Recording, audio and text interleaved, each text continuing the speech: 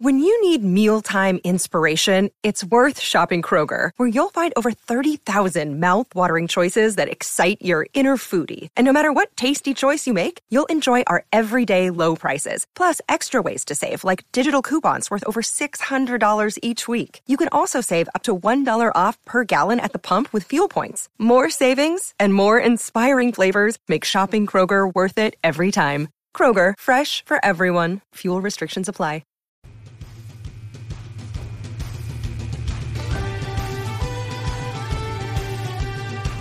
This is Irish Illustrated Insider, brought to you by Anderson, Augustino, and Keller, attorneys at law with offices in South Bend, Indiana, serving the local community's legal needs with a diverse and innovative group of lawyers. Let their team be your edge on legal matters. Contact the lawyers at Anderson, Augustino, and Keller at 574-288-1510 or visit their website at aaklaw.com.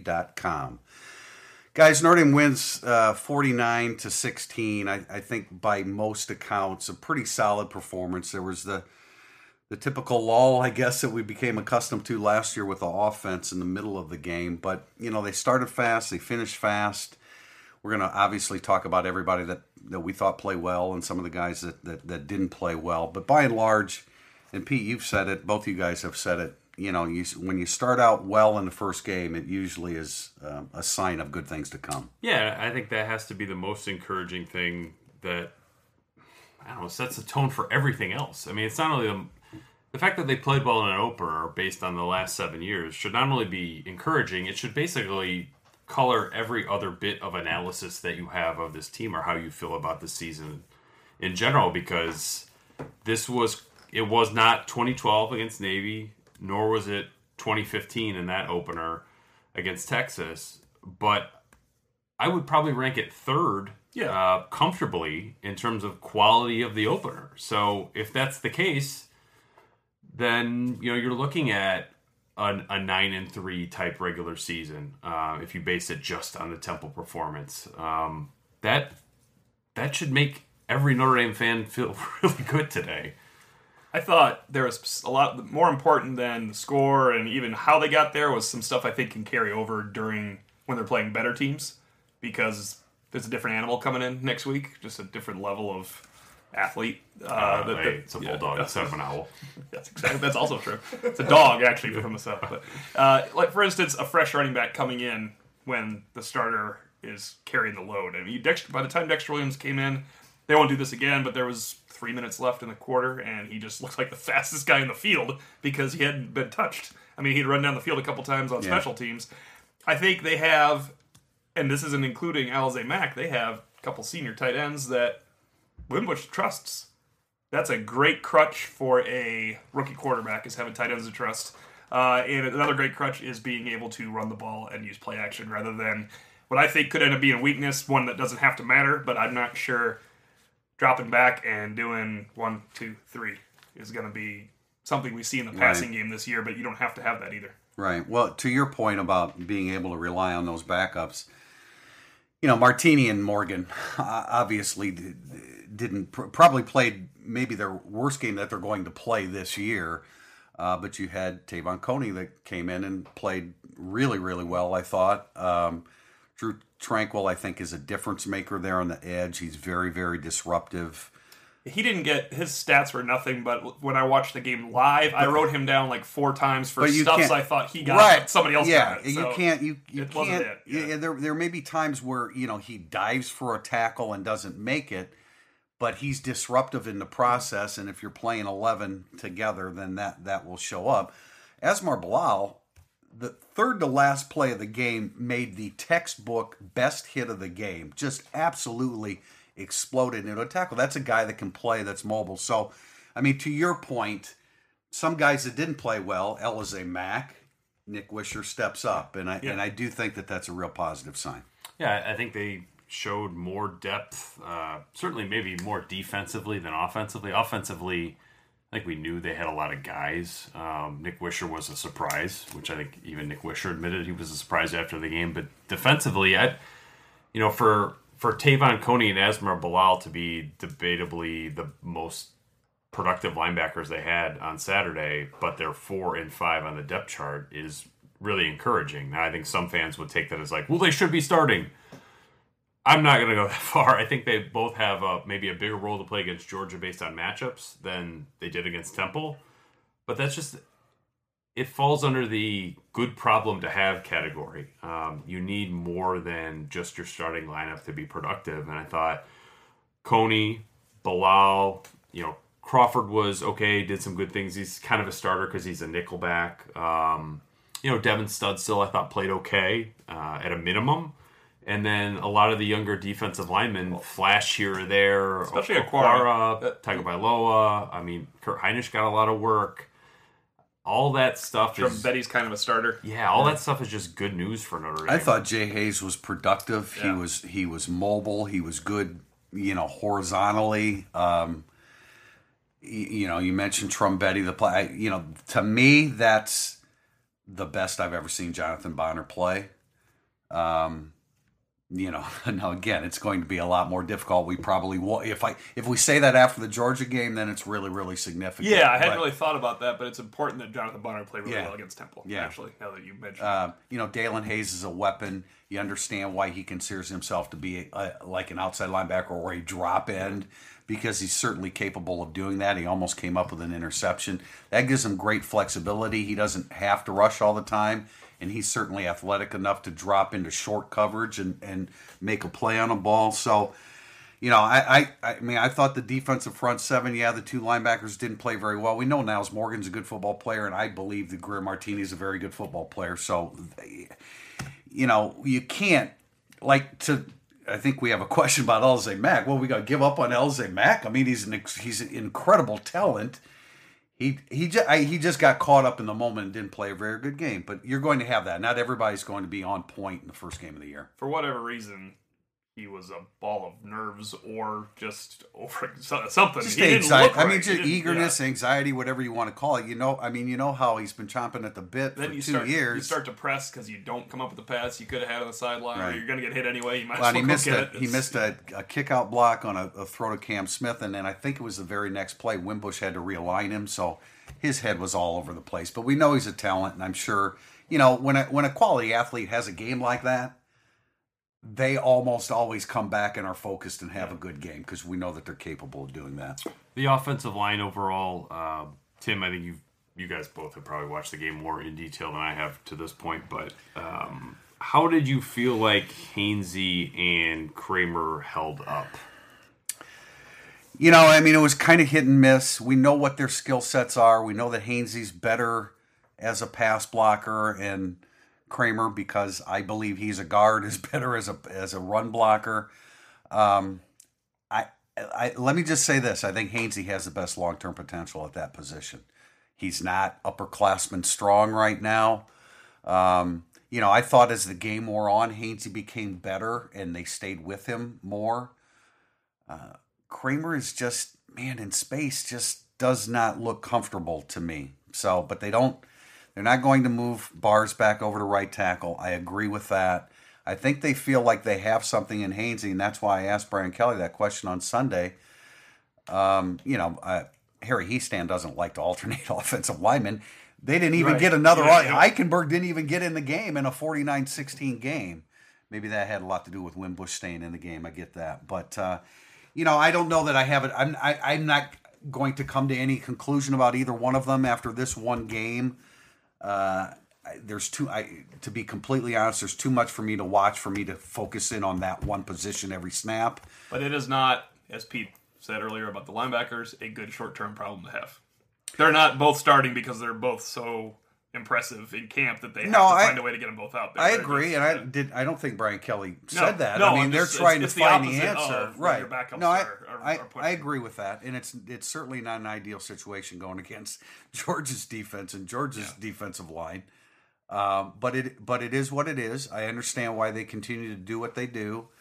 I wouldn't give up on either one of them. I think it's, under the circumstances, though, it's not ideal. I think it's the right approach to take. Kramer had a really nice drive block on Josh Adams' touchdown run. He was one of the four that just, that he can do. In short spaces, in small spaces, if it's just snap contact, he's pretty damn good. Hopefully he'll be doing that 40 times a game. Yeah. Because we loved Hainsey's pass pro in practice. It's going to be. He's going to have a tough time physically if he's not completely 100% on point technique against Georgia because they're just coming at him in a different way. The first thing that has to happen with Hainsey is he needs to be comfortable playing. You know, anybody that's played in a first game of the year, regardless of what sport and what any level that you played, there's always that it's the first game adjustment. And I thought that, you know, especially with it being his first game in college, I thought that he was kind of stuck in mud at times just because of the motions and your feet don't move. Yeah. Once he gets comfortable and can use the footwork that we think that he has, then he'll be better. I think long term, despite giving away a ton of strength and obviously not being the run blocker that Kramer is, he has more long term potential at that position. Well, I think Kramer would naturally move inside, don't you?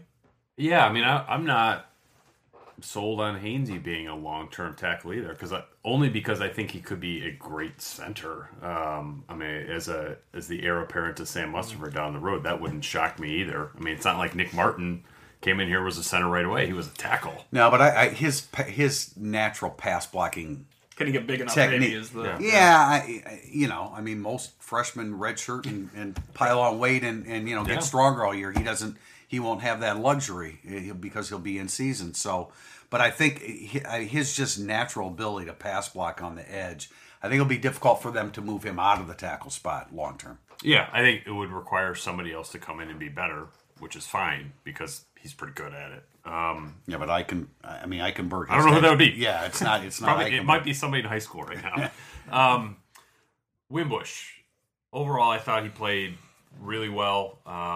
There were a couple times where he could have thrown the ball away instead of taking a hit. I will definitely be tracking how many shots he takes over the course of the year. I think that we might have talked about this on our last podcast, but I think we wanted to see him 6 to 8 carries. He ended up with 12. Now 2 of those are sacks. So 10 carries. Do you want Brandon Wimbush to take 120 carries this year? Forget the sacks. I would say absolutely not. No way. Yeah. But I do think you saw a little bit about when he turns the ball, turns it upfield. Oh, man. He is so far superior to Zaire, Kaiser, anybody else they've had here, maybe anybody who's been here in a long, long time.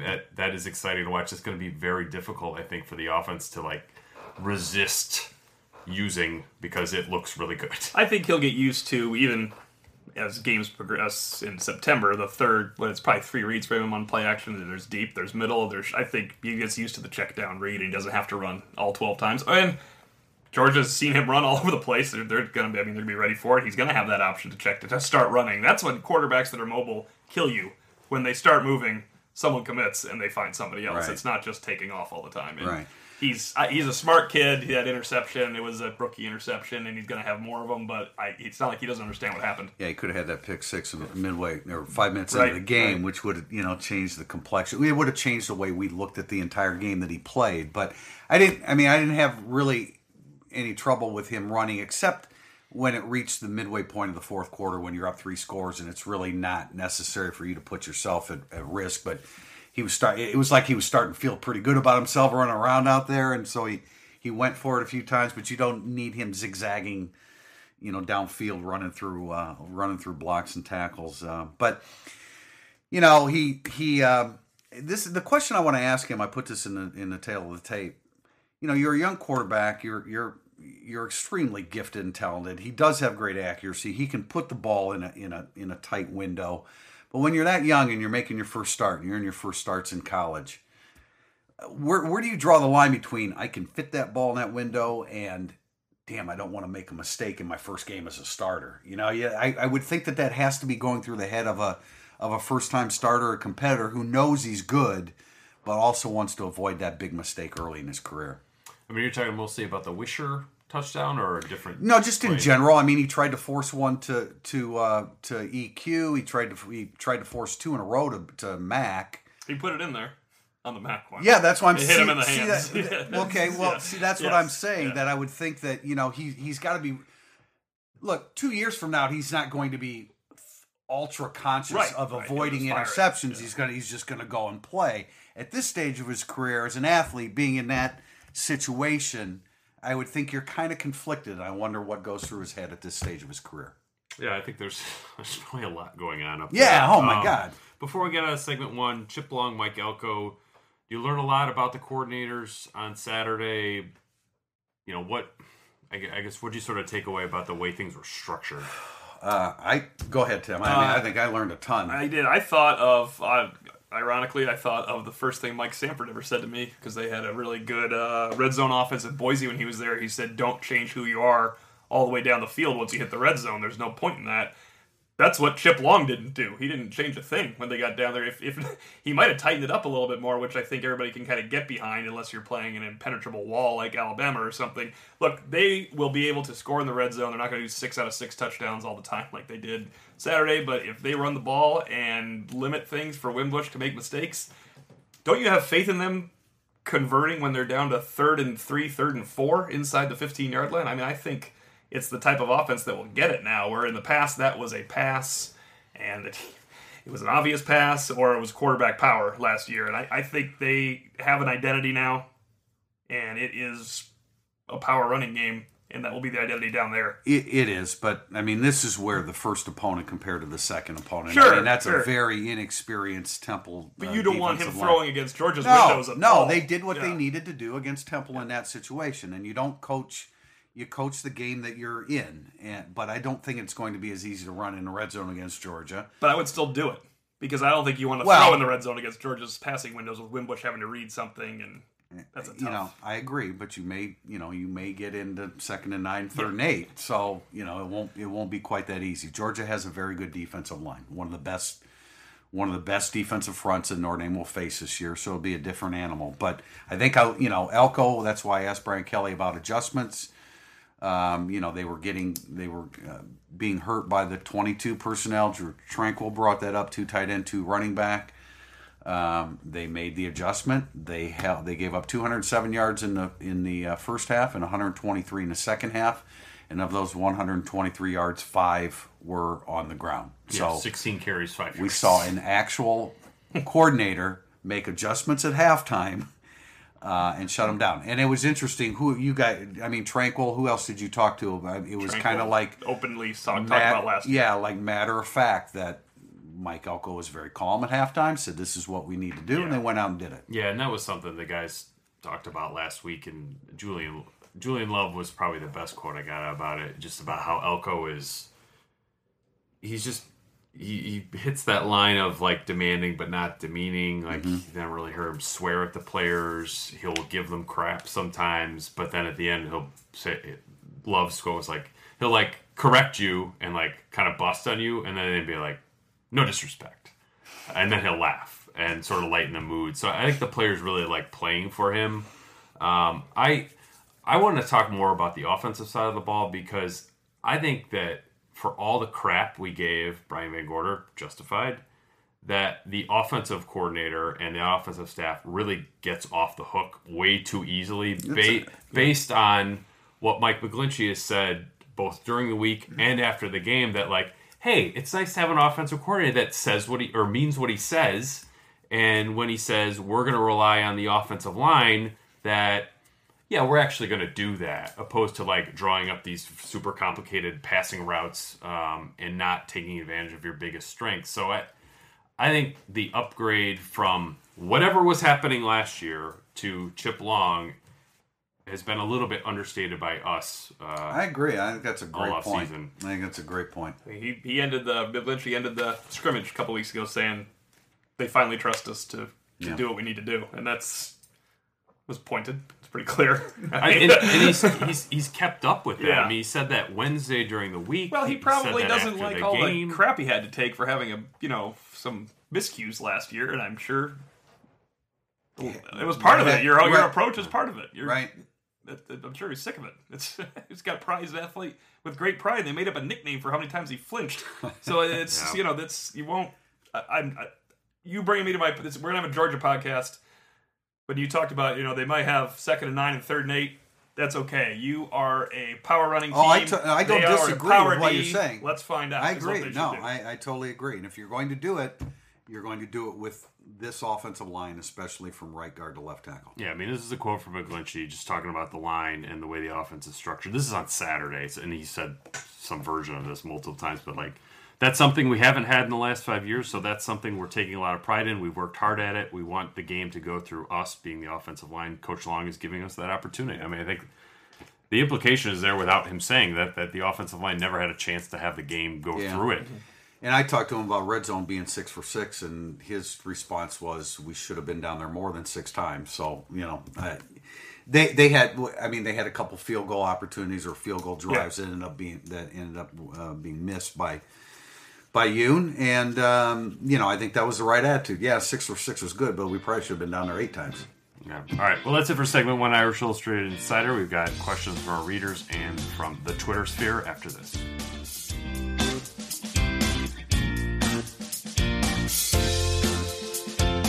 Welcome back to Irish Illustrated Insider, brought to you by Anderson, Augustino, and Keller Attorneys at Law, with offices in South Bend, Indiana, serving the local community's legal needs with a diverse and innovative group of lawyers. Let their team be your edge on legal matters. Contact the lawyers at Anderson, Augustino, and Keller at 574-288-1510 or visit their webpage at aaklaw.com. Questions from Twitter and our readers. We're going to combine some of them. This is a merging of various ways to contact us. So we're going to Wash ND and Logan. This is a combination questions about the linebackers. John Logan wanted to know our assessment of Niles Morgan and Greer Martini. And Wash ND wanted to know if we were surprised that Tavon Coney looked like the best linebacker on the field by far on Saturday. How do you see that shaping up moving forward? I wouldn't say I was.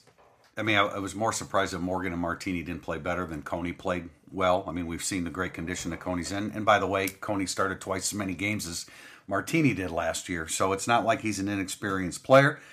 He had a really good game, and I think he'll continue that. I mean, that's a real positive sign. I think that outweighs the negatives with what we saw with Martini, because Martini's a better football player than that. He played when he was young. He's smart. He's long. He's quick. He can play. Why that happened to him, a senior, I don't really know, but it can happen to anybody in the first game of the year when you get caught in the moment. So not surprised at Tavon Coney playing well, because he's capable, and that's a good sign for not only this year, but next year when he's no doubt about it starter. I also think that it's a good matchup for Tavon Coney this coming week with Georgia's running game. I mean, Notre Dame needs Tavon Coney's strength and ability to play the run against Georgia. I don't think he's going to start. That would be an overreaction by a coordinator and coach that made Martini a captain because of what he brings to the field, off the field, and this was the worst game I've seen him play. You don't throw away 9 months based upon an opening game against Temple. It was the worst game I've seen him play. He was one of Notre Dame's best defensive players against Stanford and Michigan State last year, and he's going to have far better games than he just. But yeah, he didn't play well. I mean, it's not like people are overreacting.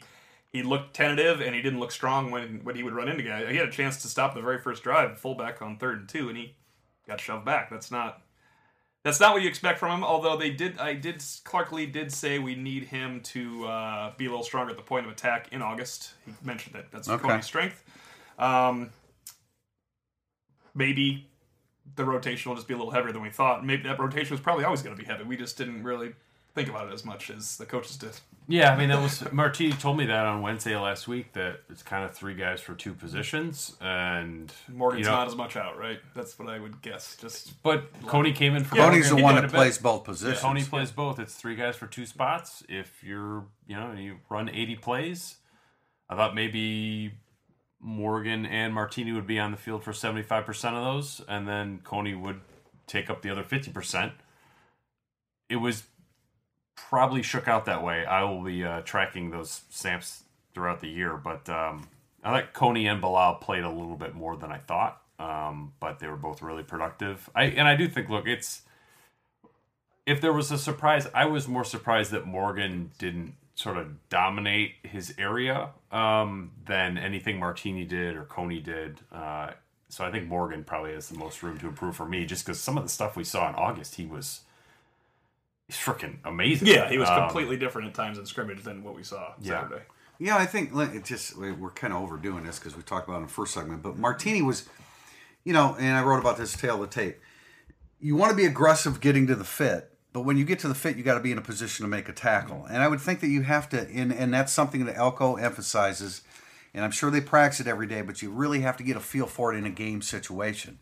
So I think they're looking at it as this was a technique problem, which we work on every day, and we'll have that solved by the middle of next week. I will say, just to throw it out there, the couple games I referenced, his best games, it was a third down situation he was always making plays in. Not that he was playing plenty of the game, but every time I would look back at games and track games, it would always be, wow, he made a really good play there on 3rd and 8. Yeah. Wow, he made a really good play there on 3rd and 9. Wow, really good on 3rd and 6. Yeah, So like when there's not a fullback. Yeah, so I think that is something to think of going forward. Boy, wouldn't Nick Sharga look good in a Notre Dame uniform? He'd look good in a lot of uniforms. He's a player.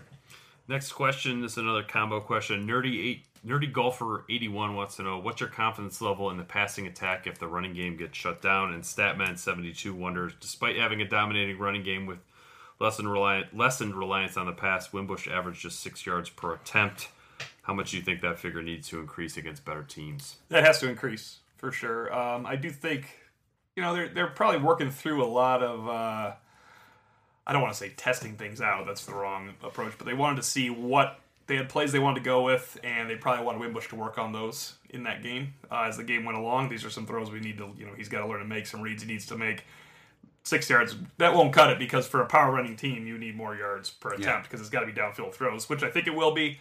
Either going to protect him with downfield throws. That sounds strange, because it's not an easy throw to throw short nowadays as a quarterback when you have to read something and there's defensive players all over the place. Those are actually the difficult throws. The throws where you're throwing timing slants and timing outs and things like that. So I think that number will increase, and I don't have confidence if they shut down the running game that the passing game would win against a quality team's gonna have to be the one that shuts them down. So I think he would struggle, and it would become he has to win with Sandlot ability. Yeah, I mean, my confidence isn't as high as it was with Kaiser, who was more adept at. I mean, first of all, full field reads. I'm sure that Wimbush isn't being asked to do a whole lot of that. So that's why it's a good question, because it's a bit of a concern when if and when. I mean, there are going to be times certainly when the ground game bogs down. Next up, Wayne Oosterhoff wants to know, how did you assess the play of Jerry Tillery and Jonathan Bonner? I felt they held up pretty well at the point of attack. I thought they did too. I thought I saw, Tillery's strong enough now to make some penetration. I don't think he's still quick enough to be, that's why he's playing nose. Quick off the ball. Off the ball. That's why he's playing nose and not 3 technique, because you need somebody a little bit quicker there. I don't know how much Bonner is quicker than him, but better, improved. I thought it was the best I've seen Bonner play, although we haven't seen him play as much as he did either. So it was progress, but I don't really think that you can make any determination there until we see what happens when they play against quality interior offensive linemen. And Temple likes their redshirt freshman center, but he's a redshirt freshman center. Yeah, that's the best point. We'll find out more about Tillery against Georgia's line. Tillery's hustle was great on play. Yeah, all the way downfield. 29 yards downfield. He was moving. That was some really good hustle. Live, I kind of liked what Tillery did. He wasn't finishing plays, but Pete and I kind of talked before the game about what Tillery's ceiling might be in terms of tackles for loss, and you were higher on him than I was, and I was kind of watching to see if they were going to happen. There were multiple times where he was right there, and somebody else got the tackle for loss, and he was holding his gap, or he was kind of creasing. And obviously, big change coming up this week to see what he looks like against a much bigger offensive The first line. step with him is penetration. Step 2 then is to make the tackle for a loss. Yeah. So I think that he is in better position to penetrate, certainly hold the point of attack, but change the line of scrimmage a little bit. I think he's better prepared to do that. I thought Bonner was better than I expected, and I thought Tillery was shown a bit of respect by Temple's offensive line with double teams, and he just then opened something up for somebody else. Right. That was something I think we talked about in the pregame. That was a natural thing to do. You're going to double Tillery. You're not going to double Bonner and make Bonner prove himself. And Bonner didn't wreak havoc per se, but I thought by and large those two bottled up the inside pretty well. Next question from Twitter. This is from Brad Stevens, not the guy I went to college with who's coaching the Celtics, and he wants to know what happened with the hype around Miles Boykin. You sure it's not Brad Stevens? Yeah, I'm pretty sure. I didn't know that. I didn't know that. Yeah. Yeah, I had no idea either. Nor did I realize that Miles Boykin didn't play until I watched. Equally surprising. Until I rewatched the game yesterday, and it's like, where the hell is Miles Boykin? Pete and Tim have two different opinions about this. Pete thinks that he's fallen behind EQ and due to the depth chart saying right, that he has. and Chase Claypool. Tim suggested maybe tweak something on Thursday. I don't know if we don't, if we don't ask Brian Kelly about an injury, he's certainly not going to volunteer it. Yeah, so what I'm surprised is that nobody in the press corps, especially on our Sunday afternoon phone interview with him, brought up Miles Boykin because we all know that they're, in a 33-point win. It's not like it came down to the wire and the guy behind Claypool That's what's didn't get surprising in. me. So, I mean, the fact that if he had played a bit role on Saturday, the question probably wouldn't have been asked at all. It was the fact that we didn't see him at all. I don't think that Miles Boykin is a frontline receiver per se for them. He is a junior. It's time. He's kind of limited in his position. And to clarify, he had a great spring. Hasn't been a whole lot about him written or talked about in August. He had a really good spring. A lot of guys have really good springs, and that didn't necessarily, not saying he had a bad August, but do you remember writing or talking about Miles Boykin since Culver? Aside from that you have to when, you're writing down. I mean, he made some plays. But, I mean, my reaction to this question is I don't care.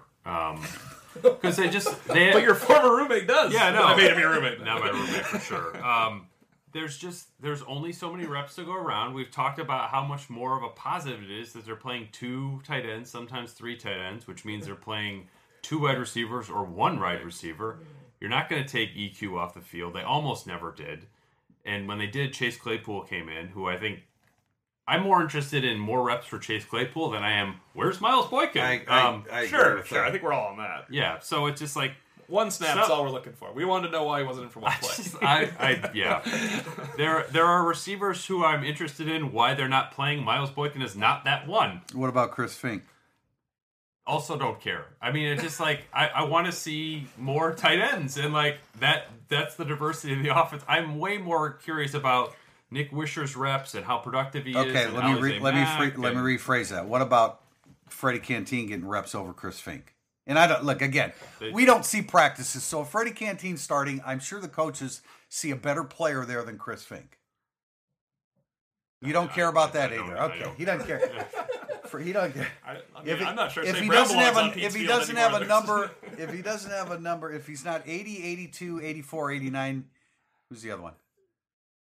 86. You don't care about any of those guys. You already forgot about Mac. One out game. And like Brian Kelly said, EQ is way better than everybody else. Reps prove it out. Cam Smith is the solid second guy, and then everybody else is sort of like in one jumbled mess. I think Saturday backed that up. It did, and which is why it's a good question. If they have to rely on the passing game, will they be able to come through? We're going to find out. Sooner rather than later. All right, our last Twitter question. This comes from Judy. Wants to know, what's the most common Game 1 conclusion fans are making today that you think is actually premature? You mean beyond individuals? Because we've kind of talked about the individuals in Mac. I mean, the good players are going to still be good players. Probably, maybe we're jumping the gun on red zone and how they're going to handle it. I agree, Tim, with that. How we would like to see that happen, but that's right. How I want to see it. If you're a play caller and it's 2nd and 11, 2nd and 9, you might feel a little bit differently about it being in that situation. That's it. Just line them up and move them out. No, I agree. That's what we want isn't necessarily what should or what will present there in the red zone. I'm going to go with the defense. I don't put much stock into shutting down Temple in the second half with a terrible quarterback. That's and their number 1 wide receiver out. I don't. Yeah. I mean, I don't know that he would. Just because Notre Dame was hideous last year on D, and they hold Temple to 16, and they have good adjustments to do a good job, doesn't mean that D's really good. It just means they're not. So the greatest overreaction is thinking that Notre Dame has taken a significant step forward. Is that what you're saying? And they might have. They might not even step forward. Let's throw away what shouldn't exist last year. If they're good, I don't know if they're a good defense because of this. So we wouldn't think anything of this. We would think nothing of this if they just had a regular old defensive coordinator that got fired last year. It would just be like, well, good. They were better in the second half, and that's what you want, right? Maybe you're right. Well, We're going to find out this weekend. I'm not saying that's true. I'm just saying we have no idea. Like, this didn't do anything for me. The defense. It's just they played a team with a bad quarterback without its leading receiver that lost all of its players, and they beat him. At the very least, it's good to see a coordinator make an adjustment at halftime. And There's no comparison. Trust me, Talat. I'm not comparing anything. I'm saying I'm comparing to the standard world of football coordinators. Yeah. I think Notre Dame just played a normal everyday opener on D, and they'll hopefully keep improving. Yeah, my answer would be like, hey, guys, do you think does this change your opinion about Notre Dame winning 10 games? Yeah, I would. Ask me on Sunday morning. Next shame Sunday morning. Shame on me if I change my prediction after the first game, regardless of what happens. I can't, and I know what you've said about first games, and I get that, and I do believe in it to a large extent, but I'm not going to change my season prediction with a game against Temple. I changed my season prediction in August because I think the attitude of the team and the talent, except for a couple positions, is very good. And because of it, I went to 9 wins, and I still think they're a bad program on the road. And then they have to prove that to me. I've had them beating Georgia for 4 months. Yeah, they still have 5 true road games, right? After last Saturday, they still have 5 true road games. I'm glad they ran the ball so well.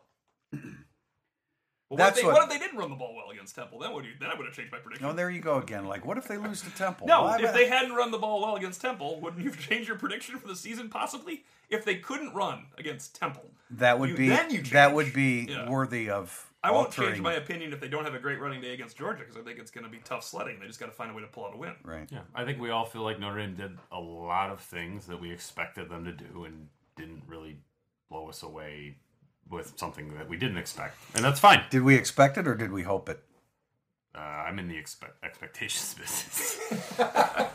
I expected them. Well, I mean, you want them to play well. Yeah, but I expected them to run against Temple, didn't you? Yeah. To stick with the run against Temple, and I didn't think they'd run for 422 yards. I guess if you had said they're going to run for more than 400 yards, I would have said under. Right. You know what? Look, they did it against UMass. Someone's asked the question. UMass is not as good as Temple. They do not have any of the athletes that should have been on the field against Notre Dame, UMass. So that 457 is made up junk. This is a real game where they ran for over 350 yards before the long one by Dexter Williams, and that hasn't happened since Lou Holtz. Other than UMass, the end. Right. That's an actual thing to do. All right. On the running game, Denver Maximus wants to know: is there a chance Dexter Williams played himself into the number 2 back after his explosive performance, or is the other part of his game, i.e., pass blocking and receptions, hindering his playing time? What does this guy need to do in order to gain more carries on a consistent basis? Brian Kelly said Sunday that's partly reliant upon game plan matchup kind of thing. Although I think Tib and I are in agreement that we'd like to see Dexter Williams get some early touches just for the suddenness of his game. I don't know. Again, Tony Jones has shown to us and the staff time and again that he deserves to be on the field in a lot of ways. He's almost undoubtedly a better blocker than Dexter Williams, right? That's why they have him in 2-back when they have 2 backs. So, they're all good backs, but I would like to see Dexter Williams early to see if that suddenness can alter the game early. Hopefully I can explain this better than I think I'm going to, but I think they're both number 2 back, but Tony Jones gets earlier snaps because, as Brian Kelly said, when we go 2 backs, he's a weapon as a pass catcher. That is in this question. Is somebody else a better receiver? Yes, Tony Jones is a better receiver than Dexter Williams. So if you go 2 backs, you're going to have Tony Jones as one of the 2 that automatically gets you some snaps in 2-back sets that Dexter won't get because he has to get it over Josh Adams, not over Although Tony Dexter Jones. Williams did make a great over-the-shoulder catch in the end zone in the last scrimmage that we saw. And then Tony Jones Jr., in terms of, speaking of putting guys out to pasture after one game, we have never not seen him. That's the worst we've ever seen played. Tony Jones. Great timing. And why was that fumble overruled? The new year. That was a significant break. Unless they've altered the rule in some way that I don't know, I think that should have been a fumble. And that was it was an 18-point game there, and that was inside Notre Dame territory. So again, it could have ended a lot differently. Yeah, I think if anything, to answer this question, I would prefer to see some of Brandon Wimbush's carries go to Tony Jones or Dexter Williams. No, I agree with that. Completely. But I certainly wouldn't take any away from Josh Adams. So I think they're fine there. That rotation, this is a question that could be asked every week, and you could just like swap in the names of the running backs because somebody's always going to have more and somebody's going to have less. And if they have equal, one guy's going to be more productive than the other. It's not. That's just going to be. I don't know that Josh Adams needs to average 19 carries a game. Just a word of warning. 5 years ago, every single Sunday on the message board, people wondered why in the world the lesser running back Theo Riddick was getting the ball more than Cierre Wood. You guys want to check out football on Sundays nowadays and see who's still playing and what they're doing out there, because that's not pine for the guy that looks good and no, and he was the last month of Theo Riddick's college career he was a man. Yeah. So look, they're going to need all three of those guys, and that's how college football works. I'll ask this Statman 72, or did you combine that already? We're going to Blue Chip Man. It seemed that Brandon Wimbush took a significant number more hits than Kaiser did in a typical game last year. Do you think this was more by design or more of Brandon Wimbush ad-libbing? With no backup experience, this seems to be a recipe for disaster. Well, I just really disagree with the premise of the question, because I thought Deshaun Kaiser was asked to play fullback last year at times when the offense bogged down and they didn't know what the heck they were supposed to do. Of course, he weighed about 255 at that time. But So Deshaun Kaiser got abused last year enough that Brian Kelly compared him to Cam Newton in the number of hits he took. He was taking an unhealthy amount of punishment last year. I thought that Brandon Wimbush could have saved himself 2 or 3 hits, but I don't think that he took a. It was the fourth quarter. It was It was right at the middle of the fourth quarter when he started kind of ad-libbing and running around and weaving through things, and I thought he put himself at risk. I didn't really think of it prior to that. Kaiser ran all the time last year.